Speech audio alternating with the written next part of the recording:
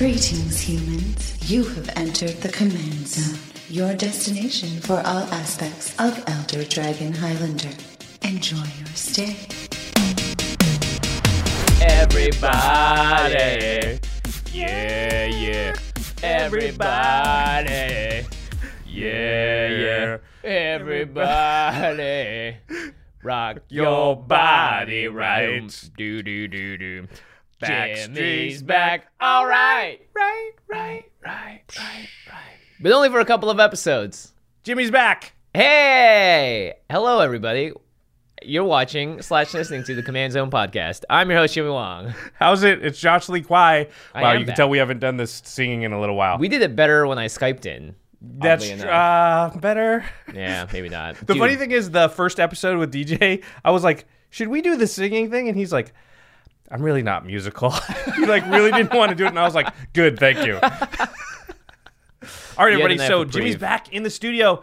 For those that don't know, Jimmy has been in New Zealand because, you got kind of a big thing happened. Yeah, big thing indeed. I am on the cast for the live-action version of Disney's Mulan, which is coming out in 2020. They have a current release date of March 27th, but as we all know, those often shift and change. But it's going to be in a year and a half. I've been filming. I've been there since June. I was able to come back to Los Angeles due to other circumstances for a week, and I was like, you know what, Josh? We got to get a couple episodes of the podcast in. Yeah, just to cut you off right there, everybody in the audience, unfortunately, game nights, the schedule didn't line up because we didn't know in time, so Jimmy won't be on the next game nights. But it's a good episode. It's going to be sweet. Some sweet guests as well. Yeah. But we're very excited for you, Jimmy. The Mulan thing, it's hard to overstate how big of a deal it is. This is a huge movie from Disney. Jimmy's got a pretty big, meaty role. We're all very proud of you, man. It's super exciting. Yes, and I can't really reveal much details, but I'll say this much. If you want to know more about the movie, just Google interviews with the director. There have been so many things that have been talked about over the past year and a half that you can just find those details out there. All right, very cool. So today, we are going to be talking about Magic and Commander.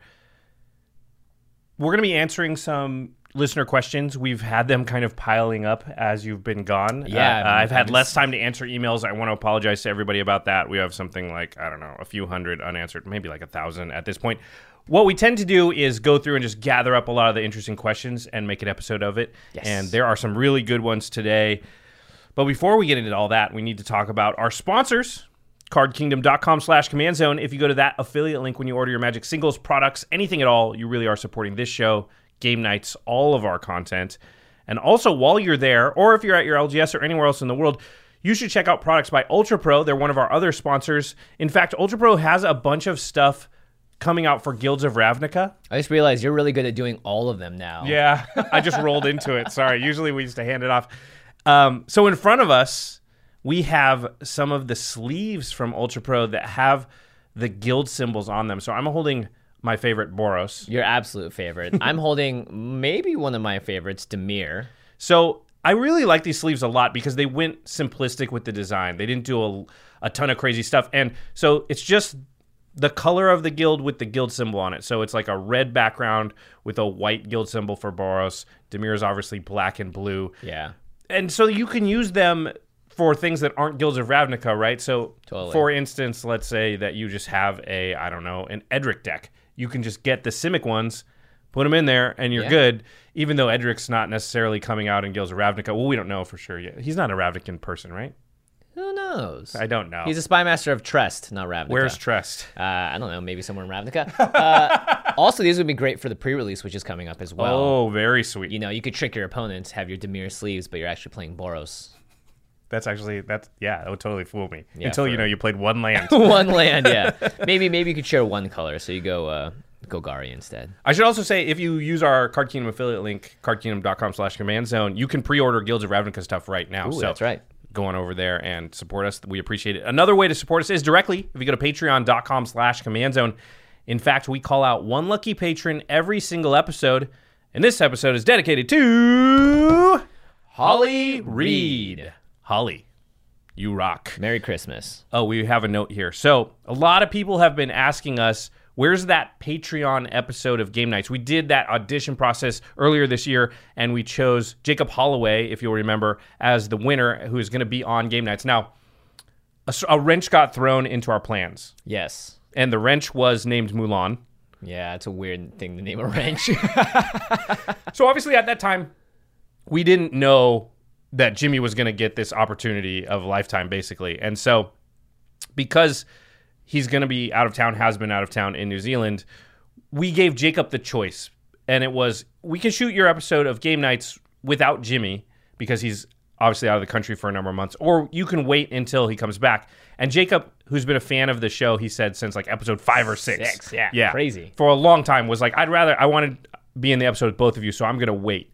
So we are talking to Jacob. We are going to make this happen. It's probably going to get shot sometime around like December, January, but it will happen. So I know a lot of you have been interested in when that episode is going to come out. It's still being planned. It's just, Disney came along and kind of said, you're going to have to wait a little longer. And a big thank you to Jacob for not listening to our first 2 episodes, which was a review of a limited set. Fair enough. Okay, and we're about to get at the main topic, but before we do, I wanted to give a shout out. So there was a guy named Marcel who found Jimmy and I. We were at an event in Mock's boarding house in Seattle, up at PAX. And Marcel's little sister, whose name is Susie, he just let us know that she's battling cancer, and she's a big fan of Game Nights and of the Command Zone. And Susie, we just wanted to let you know that we're thinking about you, and we're glad you like our content, and we hope that we can raise your spirits a little bit. Absolutely. Susie, you're killing it. You're doing a great job.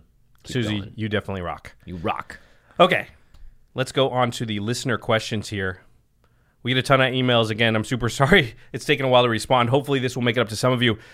Normal disclaimer, these questions some of them have been paraphrased. They are not direct quotes. Sometimes the names have been changed to protect the innocent. Okay, Jimmy, I'll read number 1. I'm currently building a new commander deck that calls for a Chrome Mox and also a Mana Crypt. I'm on a budget and was curious on what substitutes can be made for these. And this is from Jared. First question is, what's calling for the Chrome Mox and the Mana Crypt? Is it just this deck needs to be very powerful, and so we're going to put 2 very powerful ramp spells in there? Or is it like this deck is very artifact-based and you need to have a mass amount of artifacts to do this? If you're just trying to ramp, you still got plenty of options at your disposal. They're just going to be slower. Yeah, that's a really good sort of counter question, is like the reason that it's calling for these. My assumption is that Jared looked online at an online deck list, and those were listed on a deck that he saw played and he liked. That could be wrong. It could be on my deck list too. Yeah, it could be EDH Rec or something, but usually EDH Rec tends not to recommend really expensive cards highly because they don't go in a ton of deck lists. Yeah, exactly. Like Mana Drain, like every blue deck, EDH Rec should probably put it in there somewhere, but it doesn't because most people, when they build their decks, don't have a Mana Drain and don't put it on the list. Yeah. So Chrome Mox and Mana Crypt are just very efficient mana rocks. Yep. Very fast. I mean, Mana Crypt on turn 1 is one of the better things you can do in the game. It's better than Sol Ring, right? Yeah. Which is saying a lot. So you're really just looking for anything that replicates that effect, and it probably just won't be as efficient. Yeah. I mean, Mana Crypt, it just won't be as efficient. There's just nothing else efficient like that.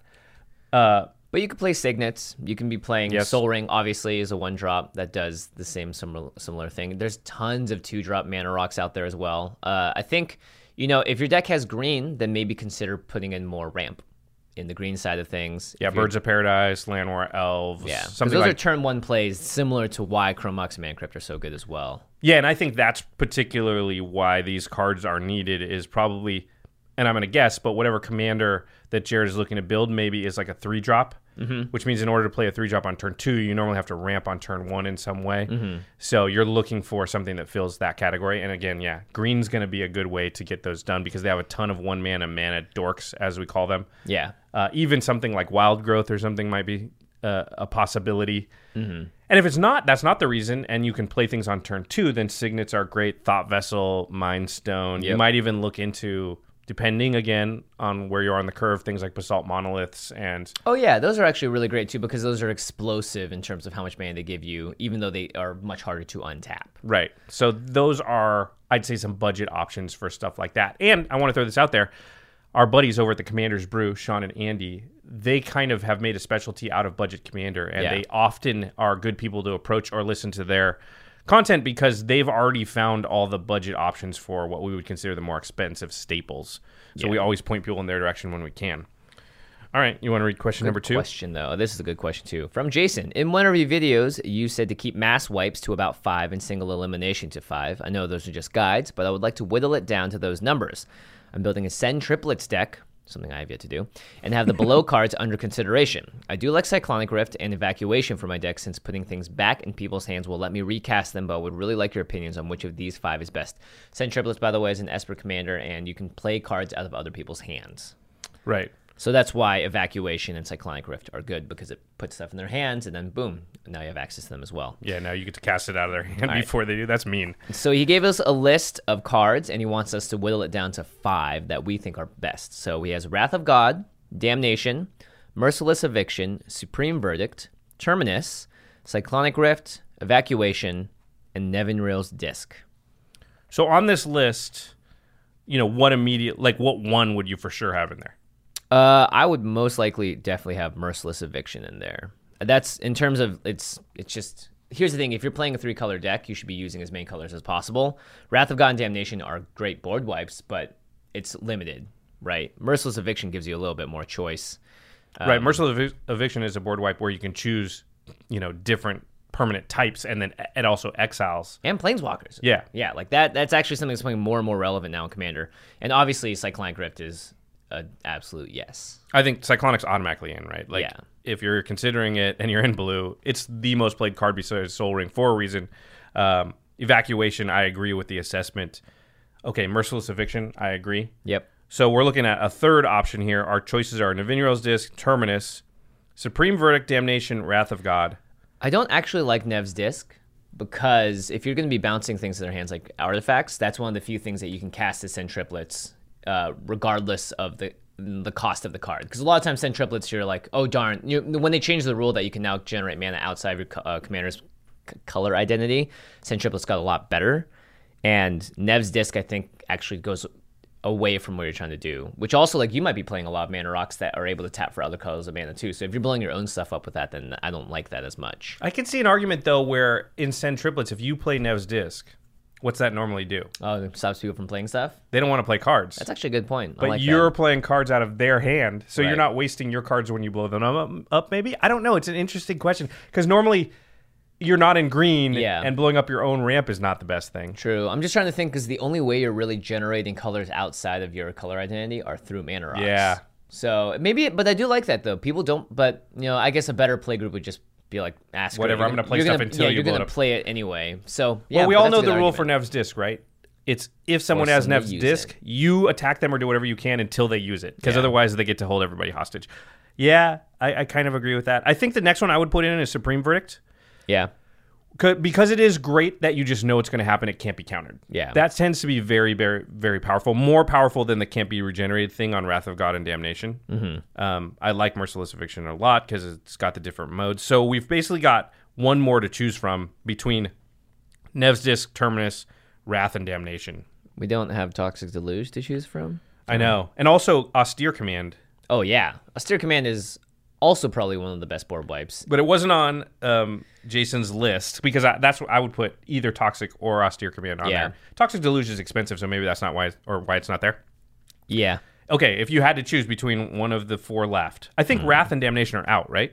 Yeah, because you already have the effects with Supreme Verdict and Nev's Disc. Well, we don't necessarily have Nev's Disc. Right, We're still right. considering it. I think I would actually put Nev's Disc in based on what you just said there. Because an early Nev's Disc will force people to use it, and if people are wasting resources to do that, that gives you more chance later on to, I don't know. Interesting. That or Terminus. Yeah. Terminus is, I mean, it's a fun card. That single-handedly is one, there are a lot of times when you're playing games. We actually played against at Card Kingdom when we were playing at the PAX event, someone had a bunch of enchantments on creatures with totem armor.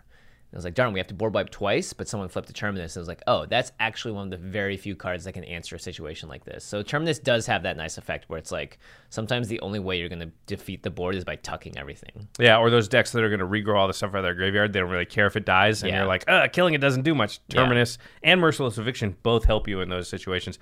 I do think I would lean towards Terminus here, but Nev's Disc is an interesting one, and I wouldn't be surprised if veteran Send Triplets players would say Nev's disc for that effect where everyone holds their cards in their hand. So, But let us know in the comments below. all right. But I would put Austere Command over either one of those. So Yes. if you have that, Jason, look at you. All right. Nice. On to number 3. Hi, Command Zone. I've only recently gotten into Commander. I just bought the Estrid deck last week. I have a couple questions regarding it. First, why do you recommend removing Yavimaya Enchantress? Are there other enchantresses just better? Are the other enchantresses just better? And secondly, what's the card you'd most recommend putting into the Adaptive Enchantments deck, excluding enchantresses, if money were no object? Thanks in advance, Javier. Now, you have my Enchantress is 2 in a green for a 2/2, correct? And every time you cast an It enchantment spell? gets +1/+1 for each Oh, enchantment that's right. in Okay, play. so it's not an actual draw card. It's not an enchantress as we name it. Yeah. Which is why Javier may be getting confused here. So the enchantresses, when people say enchantress, they mean the cards that say whenever you cast an enchantment or whenever an enchantment enters the battlefield, draw a card. right? Yeah. That's what I thought this one was, which I was Yeah. like, why did you remove it? No, I would never recommend removing one of those cards. This is a card that just kind of gets big based on how many enchantments you have. Right. And hey, what do enchantments normally do to your creature anyway? Make them big. Make them big. So Yeah. it's a little redundant. It's just that's not likely to be anything you're too worried about doing. Either your Yeah. enchantment is making something big, or it's a value enchantment like Sigil of the Empty Throne. You don't care if you got another big creature with that. You just want to cast more enchantments. And there is another card in the Estrid deck that does do that. When you cast the first enchantment spell of the turn, you draw a Tuvasa. card, and it already gets +1/+1 for each other. And that's just strictly, even though it's a harder to cast card, it's 10 times better than Yavimaya Enchantress. Because it draws you cards. Yeah. So, yeah. I just think Yavimaya Enchantress is too one note, and it's not worth it. So here's the second question. What's the card you'd most recommend putting into the Adaptive Enchantments deck, excluding enchantresses, if money were no object? Well, obviously, Mana Crypt. No, I'm just kidding. It's a good one. It's never going Sarah to be bad. Sanctum, right? Sarah Sanctum. Yeah. Yep, you nailed it, I think. Yeah. That is the land that taps for mana equal to the number of enchantments you control. It's Enchantresses you control. It's Gaia's Cradle for enchantments. It's just super, super good in the deck. It's unfortunately on the reserve list and going up in price, so if you want one, grab it fast. Yeah. Cardkingdom.com/command zone. Actually, I don't even know if they have any in stock. Check it out. knows? They Okay, question number 4. My play group doesn't ever seem to take advantage of chip damage to help further the progression of the game. They always sit back and build for an alpha strike, so our games sometimes can take significantly longer than they should. Or when I try to get in chip damage to lead by example, I get dogpiled on and get taken out first. What is a good way to try and bring this up to my play group? Says Rami or Rami. Or Rami? Rami? I don't know. Sam Rami? Rami Malek. Rami. Rami? Rumi. So is using chip damage to mean that little bits of damage you get in early in the game? Usually I'm just chipping in for like 2 or 3 with... A lot of times you play, I don't know, Thrasios or one of these Reese or something, and it's like, I can't use them yet, and I'm just going to swing in for 1 or 2. I do think it is kind of important to... Because our play group used to not do that. Because I think a lot of play groups don't, to be honest. A lot of like earlier on sort of like, I'm just going to build this sweet thing. Yeah. It's going to hit everyone once and end the game. And I don't want to make anybody mad, so I'm not going to... And it requires a little bit of a culture change in your play group, and a lot of doing that is just desensitizing people to it. Mm-hmm. And so you're doing the right thing, I think, Rami. I'm just going to call you Rami. I'm sorry if that's wrong. By leading by example, and you just kind of got to take your lumps as far as like if they attack you back, and just be like, when you do it, you might mention what you're doing. I can deal 2 damage here, and I don't just want to throw it away. And, I'd like to play more games tonight, so... I just want life totals to go down sometimes. Yeah, I think that's one of the best things to say, which you say a lot, which is like, I'd like to play as many games tonight as possible instead of a couple of really long ones. And also, I think when you do it, I've seen it work, just people, you're in the early turns of the game, like, all right, I'm going to hit you for 1. Okay, pass turn. Yep, just do it like, it's nothing. And literally, as soon as you say it, pass turn, to not really give room for the like, why are you doing that? And if they do, it's very much just like it's 1 damage. You want to hit me back later, you can. Yep. But if other players start dogpiling on you for it, I think it's kind of, it is illogical. So it's definitely something that you kind of just have to do and hope that people just eventually figure out that it's not as big of a deal as it seems. You could do the dice rolling thing too. I think that sort of mitigates a lot. We've talked in many episodes about like the counter side of this, of like keeping the grudge and not letting people off the hook. And like this is all a game of cat and mouse, a little bit of, parry and post and repost. Yeah. But I think you can easily get to the point, because we did in our play group, where it's just kind of accepted that like 1 to 2 damage here is going to happen, and it's good. Everyone's going to have taken 4 or 5. early in the game, and we're going to be moving along. We're moving along. We're getting towards... Once you start smacking people for 5 to 7, then sure, like things can be a little more heated. But... Or if it's like the third time in a row. I think too, like the third or fourth time in a row you hit somebody, so if you're not spreading the love, as it were. But I think you can desensitize your playgroup, but you need to be communicative. I think that's a big part of it. It's just say what you're doing, why you're doing it, and then if they dogpile on you, be like, I'm just trying to, like, I have 2 damage. You have no blockers. Like, yeah. Okay. Question number 5. My question is on your opinions on running Leyline of Anticipation over Vedalken Orrery in a blue deck. Is the small chance of getting Leyline off on turn 1 worth the slightly more restrictive mana cost? This is from Dominic. Why not both? I think... I get this a lot. Anytime I talk about Vedalken Orrery, people go, no Leyline of Anticipation? Listen, I know that card exists. It just, not every deck is blue. Yeah. But if your deck is blue, and I would say almost every deck that wants Vedalken will play Leyline. Yeah. If it's got blue in it, unless, the only time I think about it, if I'm like 5 color, maybe 4 color, just because double blue might be hard sometimes. Yeah, blue's similar to black in that a lot of the cards require a lot of the more powerful cards require multiple blue sources. So in general, I don't think it's going to hurt your mana base too much. But yeah, if you are 5 color or so, it's going to be a bit hard to pull off. But even then, in 5 color decks, usually Simics the base. Yeah, usually blue is like one of the colors you have the most cards of. Yeah. And so usually if you want one, you want both. Tends to be that blue is a powerful color.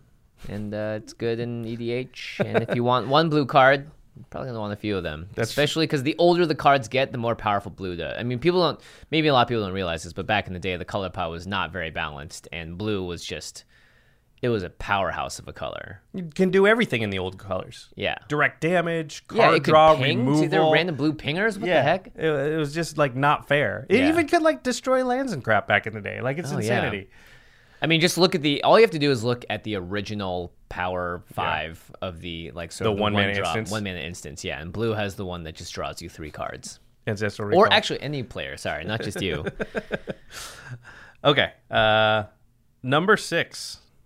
If you don't mind me asking, what is the brand of the microphone you use? My girlfriend is about to start working doing some audio demos and podcasts, and I want to gift her a good microphone. This one is for you, Jimmy, because people always ask me this kind of stuff, and I'm like, you got to ask Jimmy about the equipment. Yeah, so I will say this much. The microphone does make a big difference, especially if you're going to be doing audio demos and sending them to people. But also, there are a lot of ways to mitigate that cost with just niftiness. So what we have in front of us are Shure SM7Bs. They're a bit on the pricier side. They're universally regarded, though, as one of the best microphones for podcasting. If you guys watch other podcasts on YouTube or wherever, you'll usually see this microphone, or, forgive your ears for a second, it'll look more like this, which has like a metal base on it. But the reason that these sound good is because we are in a room. You can't see it, but there's sound paneling all across the walls to help mitigate echoes and stuff, so we're getting a nice clean signal. For a long time, Josh used this Blue Yeti microphone here, and this is not as good of a microphone. It's not going to pick up as clear of a signal to get the deep, deep, deeps and all the clear sibilant tones. But Josh built like a little mini cave for it with blankets and pillows, and it sounded great. Yeah, so I like what you said about the soundproofing. You can spend a lot of money on a microphone, and that's going to definitely help. But if you put that microphone into like a square room with hard walls, or in a big room with hard walls, a really big room with high ceilings or something, the echo is going to come back. The microphone can't help but pick up that reverberation, that echo sound, and that's going to make your stuff sound really echoey, really tinny. Yeah, not great. What you really want is to deaden the bounce back of the sound. And so Jimmy was talking about we have soundproofing on the walls. You don't need to buy expensive soundproofing stuff either. A lot of times blankets and pillows will work. Mm-hmm. One thing I used to do when I was on the show In Response with Prof, we would record that in one of my rooms in my house, and I just wanted all my sealed product as the background because we didn't have a set or anything at that point. That was a couple years ago. And I would literally take all the cushions off the couch and just line them up against the wall in that room behind the camera and everything, so as I was speaking, it just wouldn't bounce back and the mics wouldn't pick it up. Yeah. And so realizing the environment you're in, not outside of the mic, can really help your sound. And if you just look up like homemade sound booth. Yeah, homemade sound booth, or some people do it in their closets as well to record because the clothing. So you can take a blanket, literally flip it over your head, so it's like when you're a kid at night staying up late reading the comic book by the flashlight. Just do that with a microphone and read within that, and it'll sound a lot better too. Yeah, and the basics behind what's happening is very similar to what light does. So I have a light and I have a white piece of paper, and if I shine the light on the paper, if you guys are watching the video, you'll see that it's hitting his face. It hits my face. And so what it is it's literally the reflection of the light back at me. And so when you talk, anytime you say something or in a room or you speak, the voice and your sound is going out, and it's going to hit everything and then bounce back at you. So that's why you're putting this stuff in front of you, is you're basically giving a place for the voice and the noise to hit and just not bounce back as much. Because if you're speaking at your t-shirt, you're going to muffle yourself a little more. You're not going to be able to have the voice pass through. And so that's what's causing and creating a better environment for you to record in. So if your girlfriend wants to do audio demos and podcasts, I would recommend Josh's website, or the microphone that Josh got is from Blue. They Blue have Yeti. Blue Yeti. They have a lot of microphones for on the cheaper side. They have a Snowball, which is fine too. Yeah, and then look up on YouTube or whatever how to make a sound booth. And if Yeti or Rode or Shure would like to sponsor the podcast, we're right here. We got enough sponsors. Like we just said, it's not about the microphone; it's about the setup of the room you're in, and it's also about the microphone. So we can, we'll fit the sponsor message. Just let us know. I also am a music sound guy, so I would love to get more microphones anytime ever. It's like collecting cards, honestly. It's like, hey, Josh, do you want this awesome card and this awesome card and this awesome card? Sure do. It's like microphones. That's you know you're a sound nerd when you're collecting microphones. Yeah. I'm just like whichever one Jimmy puts in front of me. Yep, pretty much. Okay.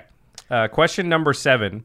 Are you guys going to do some shows, breakdowns, or even maybe some game night content surrounding the the Commander Anthology 2 pre-con set? This is from Tim. Here's the thing, Tim. That anthology has a bunch of decks that we have covered. Yeah. So that's the problem, is that like those precons are the same as the precons when they came out. And you can find those episodes in our backlog breaking down those decks. So that part of it doesn't make us a lot of sense for us to do, because if we take the Calamity deck, what are we going to say? We're going to say kind of the same thing we said. Yeah, I mean, you could compare it in context to the rest of the box, but these anthologies are coming out essentially to help bring back some of the more wanted decks from Commander's past. A lot of the cards, like Blade of Selves, to get out there or whatever. It's like another intro point, too, for someone that maybe didn't have a chance to collect them back then or missed out on a couple of the Commander series. And maybe every year you only buy one of the precons. So it's not, the decks aren't balanced against each other. They're all going to have different cards. Some of them may have new art and stuff, and that's cool. But like the things that we would cover, I don't think would be a particular interest to our audience. It's not to say that we have had a lot of people ask us about it in the past. So if there is something that you think that we could do about it, then let us know. Maybe there's some sort of auxiliary way that we can talk about. But like Josh said, we've already talked about a lot of these cards. And to address the game nights thing specifically, I think there's a chance in the future we would take, if Commander Anthology 3 comes out, there's a chance we would play it on game nights. It just depends on the schedule. And this year has just been pretty packed with so much. Battle Bond came out, and that kind of was in a slot that was close to Commander Anthology 2. Right. And we missed that too, just because of so much stuff coming out. We can only do one a month, and we're just picking the ones that we think are going to be the best, and sometimes we're going to miss some stuff. I wish we could do them all. Maybe with some additional bonus content that we're working on someday, we can get to the point where we're doing stuff like that. Yeah, and are you guys interested in watching streams potentially? That's something that we've sort of thrown around, the idea of streaming games of Commander, because it, obviously it's requires a lot less setup than what we normally have. But it's not like 200 hours of work. Yeah, exactly. It's like maybe 15 instead to set it all up and do all that stuff. Okay. Question number 8. My playgroup likes the partial mulligan. I think it's pretty broken and allows players to cheat on deck building by playing fewer lands and higher costed spells without much downside. Unfortunately, I'm in the minority, and I don't want to build my deck to take advantage of this, so what should I do? Thank you, Travis. The partial mulligan was an old rule in Commander where you would draw your open 7 cards, and you could send any number of them back into the deck and draw that many to get back up to 7. So you could basically draw a hand of like 7 lands, and you'd be like, I only need 3 of these, throw 4 of the cards back and draw 4. Or you could draw a hand of like Soul Ring, Mana Crypt, no lands, throw everything back and try and draw lands. So it resulted in, like you said, decks where you could play less lands because you had less of a risk of drawing a bad hand because you could partially mulligan your hand away. and Travis doesn't want to build around that. This is a tough one when your playgroup wants to go in a direction that you don't want to go in. Yeah. Especially because this does really affect deck building. It's one of the things we've talked about a few times on the show, which is like back in the old days, I think you could run 31, 32 lands in a lot of decks, and now we sort of recommend 37, 38 because 31 lands. Yeah, Jeez. but that's because of the mulligan rule. And that's a big difference in deck building. That's 5 cards maybe that are in your deck that couldn't be there before. Mm-hmm. That's one of the hardest parts about deck building is cutting out those last little cards. Yeah. And I don't know, do you have any advice for trying to, like, it's hard to try to convince people of things, like... Yeah. You could, I mean, here's the thing. You could just play more green and have your deck have a lot more mana ramp in just normal ways that green decks normally do, right? So it doesn't, so like, you are still, because in that case, you know, if you do have a bunch of mana dorks and a bunch of ramp spells, you can play slightly less lands in your partial mulligan hand without feeling like you're really abusing it, just because green's the best color at recovering from that kind of thing. But it's tough. If your playgroup's doing it and their decks are significantly more powerful than yours, and they're probably, I don't know, at least 10 to 15% naturally better because of this, it's going to be hard to catch up power-wise without having to play on their playing field. I mean, if you've talked to them about it and they don't want to do it, and I know you say in your thing, I don't want to build my decks to take advantage of it. Yeah. I mean, that's the rules for the playgroup that you're playing in. Like, if it was me, I'd be like, you guys don't want to do partial pairs? Okay, that's fine. Because there's 4 of you and there's 1 of me or whatever it is. So now I'm going to build my deck for partial pairs then. And if they want to do it. I mean, that's what they want to do right now is partial pairs. Yeah. So like, right? I think you're kind of, I mean, I hate to say it. What's his name? Travis? I hate to say it, Travis, but I think you're sort of missing out then if you're not just going with that rule. I get it if you have a couple playgroups you play in. Mm-hmm. That can make it really inconvenient because do you really want to have like these decks I can play in this playgroup and these decks I can't because, you know, I have 38 lands in this one and it just won't be as good. It's a tough situation to be in. I mean, partial pairs, like combo decks are going to be a little bit better. Mm-hmm. There's a bunch of like old tier 1 commanders, like competitive EDH players will tell us that like Narset under partial pairs is a tier 1 deck, but under not partial pairs is not. And that just shows you that there's a really big difference between the two. Without taking advantage of it, I don't know how you convince them if words didn't work. Because the only thing I could think of trying would be like, okay, fine, I'm just going to build combo decks and sort of show you why it's broken to do it this way. A lot of people still like partial pairs, though, and we played just fine for years with it. I prefer it without, but honestly, if they'd never changed the rule, I don't think you and I would be sitting here going like, that rule needs to change, Yeah. Just because it's a 100-card deck and the variance is a lot higher as a result. I don't know. I mean, you could also just really try and build to the meta to try to beat those decks, and I don't know what exactly that is, but maybe it's more counter spells. I don't know. Yeah, mass land destruction. They're gonna play that just feels bad because then you're underpowering your decks to make it better against a meta that will inevitably not always be the same. Maybe build like a wheel deck. That'd be fun. Yeah, play some wheel effects. Because they're going to be really bad against like a turn 2 Wheel of Fortune or something because they just have less lands in their deck probably. Yeah, much higher chance of wheeling them into a hand that just doesn't have land in it or something. That seems pretty... Wait, that's great. I like that as a result. I think that's my favorite option here. Just play Wheel of Fortune. Yeah, I don't know, Travis. That's a tough one. I mean, I would continue to talk to them, but at a certain point, like, you just kind of have to bow to what the majority of your meta wants to do if you want to keep playing with them. And that's, you know, those kind of compromises are just part of the human experience, and we all have to do it to some extent in a lot of things that we do. Mm-hmm. Okay. Is it my turn? Yeah, question number 9. My question is this. In my commander playgroup, I'm normally the target for a lot of different things. Damage spells, huge creatures, the list goes on. When I do something bad, I'll gladly accept being targeted. I know what I've done. But most of the time, it's just because I'm me. Not because I have a commanding board state, not because I've talked my decks up, just because I'm me. I've tried increasing the power level and speed of my decks so I can keep up with the hate, but it still doesn't work. What should I do? Wait, what are you doing? This is from Aaron. That makes you every time, though, Aaron. There has to be a reason, right? Unless it's like we just want to bully Aaron, which would suck, in which case I wouldn't be playing with those guys as much. But is there in the past, has there been something that you've done? Because I think if you can find the root of what's going on there, you may be able to decode why exactly they're always just targeting you for being yourself.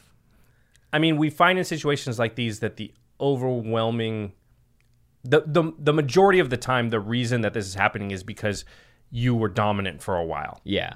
And play groups will usually adjust towards the one dominant player. And, they're going to adjust by like, well, when they stick in the game, they win. So our answer is don't let them stick in the game. Yeah. And I think it's a good chance that Aaron falls in this category because of the statement, I've tried increasing the power level and speed of my deck so I can keep up with the hate, and it doesn't work. That tells me that's the direction that you're trying to go in, which is not going to work out great for you because... As soon as people see that, that just gives them more reason to hate you. Yeah, it's just actually doing more harm than good because they're like, look, deck's even more powerful now. Now we have even more reason to take you out early and take you out first and team up on you. I would almost go the other way and try and build more whimsical stuff that's not trying to win. Yeah, support decks in a lot of ways, things that just want to maybe cause a little chaos or whatever. Not pure chaos. If you're playing Warp World, you're going to get targeted too. But. Yeah, because people want their decks to still work, but just that are doing silly things, stuff that just doesn't seem as threatening, things where like, I don't know, all the creatures in this deck have hats, or like, and you do that for a little while to try and reset your reputation a little bit as like a player. This is one of my favorite quotes I say on the show all the time. You got to give action to get action. Giving some action may mean, not being super competitive for a little while to kind of get your play groups, their threat meter, let it reset. Yeah. I think people think like, if I do this once or twice, it'll do it. No, you have to do it for multiple play sessions, depending on how dominant you were for so long that got you to this position. Yeah. And politicking obviously helps a lot here, too. If you can decode exactly why they're doing it and then be like, guys, I'm not actually playing that deck right now. And I mean, like, again, it depends. Because if they're really good friends of yours and you're like, guys, you're making me actively not have any fun anymore. I don't want to play with you guys. That could be enough to change. Yeah. Other play groups might not work as well as that to say something like that. So I think it just depends a lot, Aaron. But yeah, definitely figure out why it is that you're always being targeted and actively work against that specifically. Yeah, but there's a really good chance it's because your decks are too powerful or you at some point were too dominant. So don't go in the direction of building more powerful decks because that's actually going to exacerbate that problem. Yeah. Okay. Question number 10. My meta is quasi-competitive and runs a lot of removal, single target and otherwise. There's an average of 7 to 10 global wipes, I'm assuming, per deck. Due to this, there will be times where I won't be doing much of anything. 2 other players will be duking it out, and all of a sudden, Toxic Deluge. After that, I'm just completely out of the game. I've played out my good cards and can't come back. The question I have is, what should I do about this? I'm not a blue player, so counterspelling is kind of out.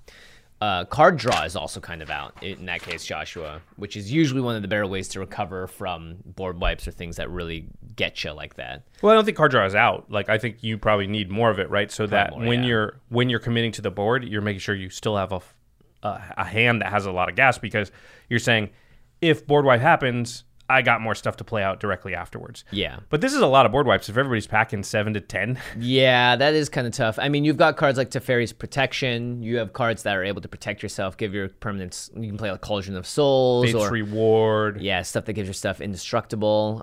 What's that one in the green? Heroic Intervention. Yeah, so there are other ways of playing anti-board wipe spells. But honestly, a lot of the times, I think you just... Maybe there are ways to play cards like Ghostly Prison and things that aren't as affected by the globals, but also make sure you don't die very quickly so you don't have to expend your best cards immediately and then just get destroyed. Yeah, I like that last piece of advice the best here. If my meta was very, like, every deck was playing a lot of board wipes, I would try and look for, like, what those board wipes are. And most of them, hopefully, are, like, creature-based. And then I would build some decks that are not creature-based. And there are styles of decks that don't require committing a lot to the board. Mm-hmm. You know, green-based stuff is going to put lands out. That's mostly unaffected. So I would think a lands deck, a deck that's going to play a bunch of stuff, Rampant Growth, Cultivates. We've talked about how these are loopholes in the system. It's even better when someone else is wiping the board constantly, because the way that you would normally punish me taking turn 3, 4, and 5 just to put more lands in play is to attack with creatures. Well, if somebody else is just going to wipe all the creatures all the time, I'm not going to be punished for that, and that means my advantage later in the game is going to be huge because I'll have 12 lands in play when everybody else has 6. Yeah.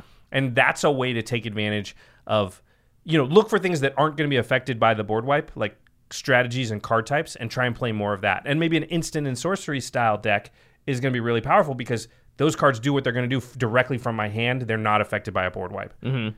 I would also definitely say not playing blue is an issue, but counterspelling isn't always the answer either, because in that case, you and the other player both waste a card and 2 other players don't. So you're still at a disadvantage if you do that. So like Josh said, things that play around these strategies are going to help out a lot more. Also, sometimes it helps to be the person that is the board wiper. Maybe you're not playing enough board wipes. Maybe you're the one that's like, well, you know what? I don't have any other options, so I'm just going to play out the creatures in my hand.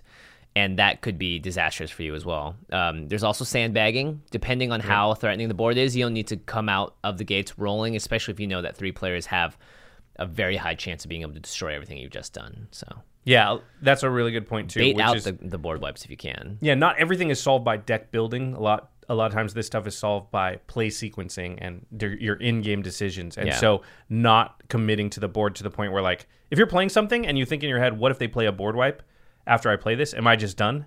Don't play it then. Make them have an answer to what you've got. So maybe you've got a creature and it's a threat and it's swinging at them. And in a meta with a lot of board wipes, I don't need a second creature out. I'm just going to swing with this one. They board wipe. Then I put another threat out. And now I'm making them use a board wipe on one of my things rather than 5 of my things. Yeah. Yeah. Okay. That is going to do it for our listener questions here. We're going to save a little bit of time at the end because we want to talk to Jimmy about Mulan. Now, we don't want to get anybody in trouble. But for one thing, you're in pretty good shape. I'm in pretty good shape. I was playing basketball yesterday, and I was at no point out of breath. Ooh, that's nice. Yeah, my knees hurt like crazy, though. I'm out of breath just thinking about playing basketball, so Hey, that's you where should I'm come at. ball with us. I would love to. I only made like 3 shots, though. It was a bit of a bummer. My shot Are you was not off. playing a lot of hoops in New Zealand? You know, I was able to play a little bit because we are in the city that we're staying in Auckland. We're next to the University of Auckland. And Oh, they nice. They have courts there and stuff, so we're able to play on wood, which is great. Because I'm normally in LA, I play on like cement, and that hurts. The outdoor court. Outdoor courts, yeah. Production-wise, what I can tell you is that everyone on the cast so far, they're all legends. I know. The cast is insanity. Like, if you don't know run down some of the people in the movie. So Mulan is being played by Liu Yifei, Crystal Liu, or Yifei, or Cici. There's a lot of different names that she has. She's a very well-known actress from China who's her nickname is the Fairy Sister because she was in a sort of a remake of a very famous movie, and she's very much adored and loved by the youth in China as well. Donnie Yen, Ip Man, Rogue One, right? He is going to be playing one of the main characters, as well as Jet Li. You don't even have to say what Jet Li was in. Yeah, but he's going to be the Emperor. Gong Li, who's one of China's most famous actresses. I personally think she's like the Angelina in terms of fame. She's in so much stuff. Yeah, she was in Raise the Red Lantern, which is a really famous Chinese movie as well. And then we have Jason Scott Lee, who was... a lot of classic American cinema people will know this. He played Bruce Lee in Dragon. The Bruce Lee story. He was so good in that. Yeah, he was awesome in that. Lives in Hawaii now, you told me. Yeah, he's a Hawaii boy. I like that guy a lot. Yeah, he's really cool. And it's great because they all have, when you get all these people in the same room, the accumulation of stories that they have from, what feels like 200 years of experience in LA. Jason Scott Lee, his other favorite credit is he was, I believe, the older brother in Lilo and Stitch. Oh, yeah, he was. He was did the fire dance and everything. Yeah. I worked on that movie. Oh, really? Mm-hmm. Ah, very nice. That's my line, but it's true. Any movie. Except Mulan. I never worked on Mulan. I worked on so many Disney movies. I've seen it. Maybe you can work on this one. Maybe. You guys need a trailer editor? Josh's like, no, not for me. We're filming out over in New Zealand. I'm personally going to be there probably through the end of the year or so. So I'll be back as soon as I can, but I just happen to have a little bit of a respite, a breath, to come back to LA and film as much as I could now that I was here before I fly back. Well, we're all super proud of you, man. It's funny, throughout the Magic community, it feels like you're like the son. We're the proud parents. Like the entire Magic community is like, did you hear about Jimmy? Yeah. He's in Mulan. It's I think we're all very proud of you. Everyone I talk to is so happy about it and so proud of you. It's like one of our own is like in our name is doing something really cool. So yeah, it feels really awesome. And I've been able to play some Magic out there as well. If you guys know, I do a little bit of streaming on Facebook. We'll include the link somewhere. But I've been playing Magic Arena as well as I was doing Chaos Drafting on Moto for a while. I post on the Command Zone Facebook as well. So we've had a lot of our viewers and stuff pop in and ask me questions. The number one question is, what do you think about C18? And I was like, well, I haven't really been able to play it, so no real opinion here. But yeah, it's been a lot of fun. I try to pop in there when I can, but you're on New Zealand time, so sometimes yeah, it's tough. it's a little bit later. So I'm going to try and hopefully shift it a little earlier when I can. But given the schedule I'm on, it's always going to be up in the air. But yeah, make sure you guys follow me if you want to watch me play some Magic, and maybe Josh at some time too. Yeah, that'll be fun. Okay, to the listeners, we just did a Q&A episode, and we're always looking for more questions, more topic ideas in the comments, Twitter, email us, whatever you got. If you have something about the Commander format, Magic in general, anything at all, really. And, microphones, we covered in this episode. So if you have a question or a topic idea, please send it our way. We're always looking for, things that you guys want to hear us talk about on the show, and we'll tackle those in a future episode. Oh, notably, sorry. Yeah. If you guys have a question and you don't want to wait for it to appear in the Q&A episode, if you're a patron, there's an access to a special Patreon-only email that we answer those questions, usually within a couple of days if we can. And we always get back to those guys first. So if you send us a message on Patreon, if you're a patron, that's a really easy way to get our ear. The only thing that we can't really do is look at deck lists, because that takes a lot more time and effort to look through and figure out what's going on. So just general questions like what you guys heard today, we'll do that all. Oh, yeah. Yeah, you can send us deck lists, but no promise we'll ever have time to look at them. Sorry. It just takes a really long time to look at a deck list. It's a lot to process, and give too. any kind of useful feedback. It's like, because you got to look at every card and consider what exactly the deck wants to do. Start counting how many things. EDH Rec is better at deck lists than we are. And when I'm facing down 50 different emails I have to need to respond to, and I open the deck list up, I'm just like, not today. Yeah. But if you have a cool deck list and you're looking to add cards to it, and you find some cool cards on maybe EDHREC.com or something, what you should do is go to cardkingdom.com/command zone and use that affiliate link to order the cards, or Guilds of Ravnica coming very soon. You can pre-order right now, again, using that affiliate link. And you're simultaneously getting the cards you want and need for your decks and supporting content that you enjoy, like this podcast and game nights, and we super appreciate it. We do. And, of course, the other way to support the show is with Ultra Pro product. Ultra Pro, they've been sponsoring game nights and the show for quite a while now.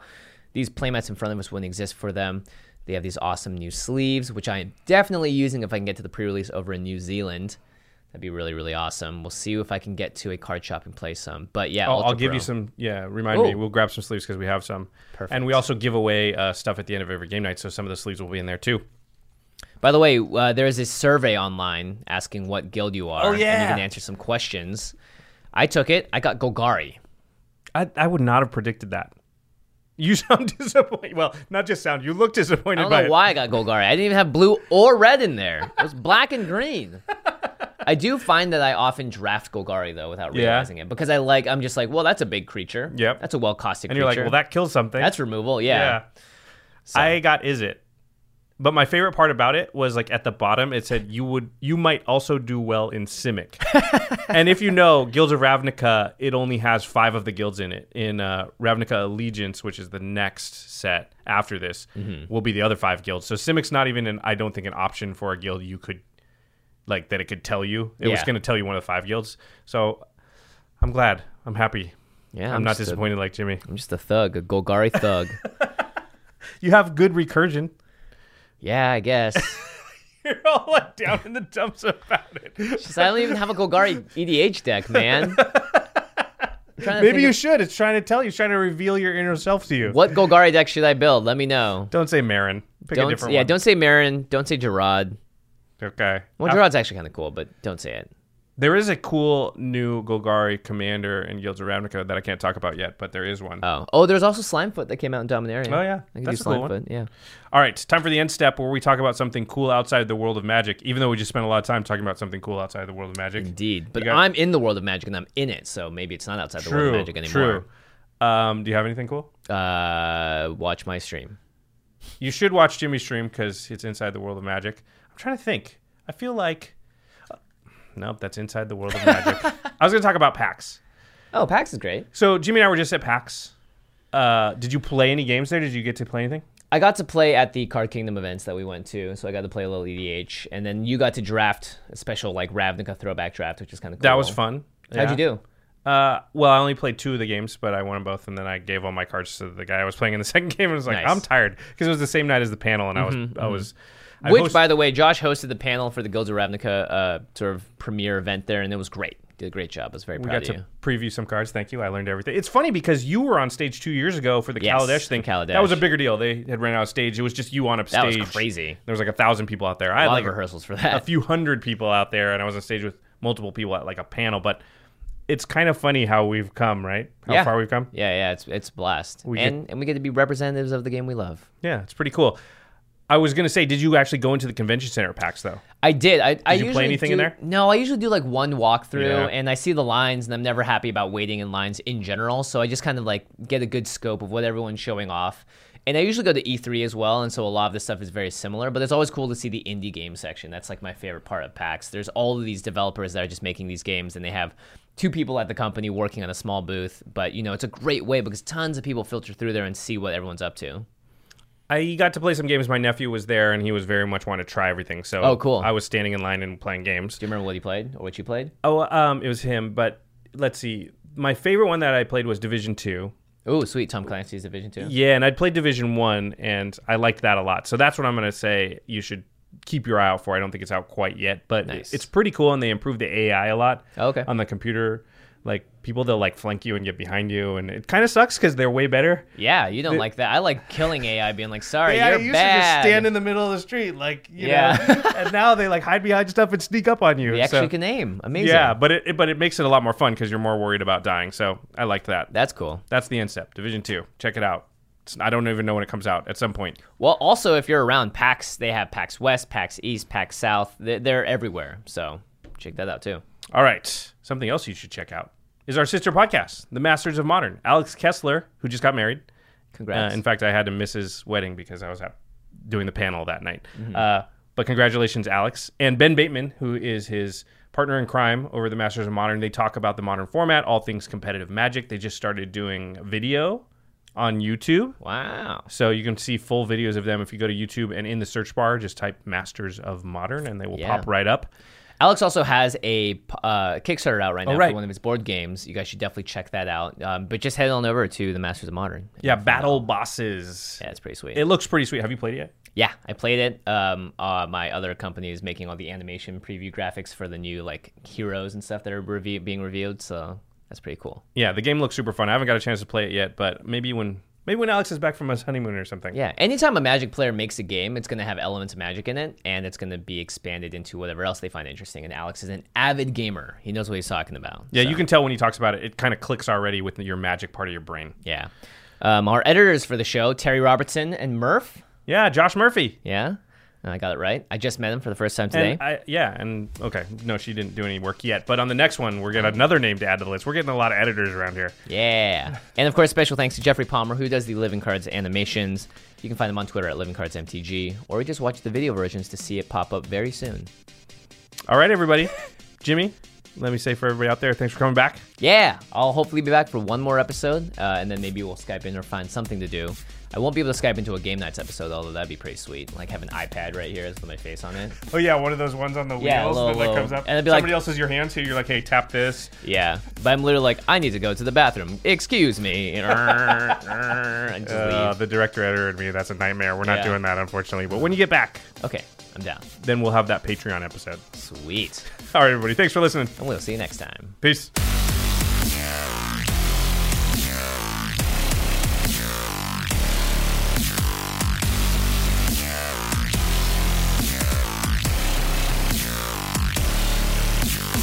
Thank you for your attention.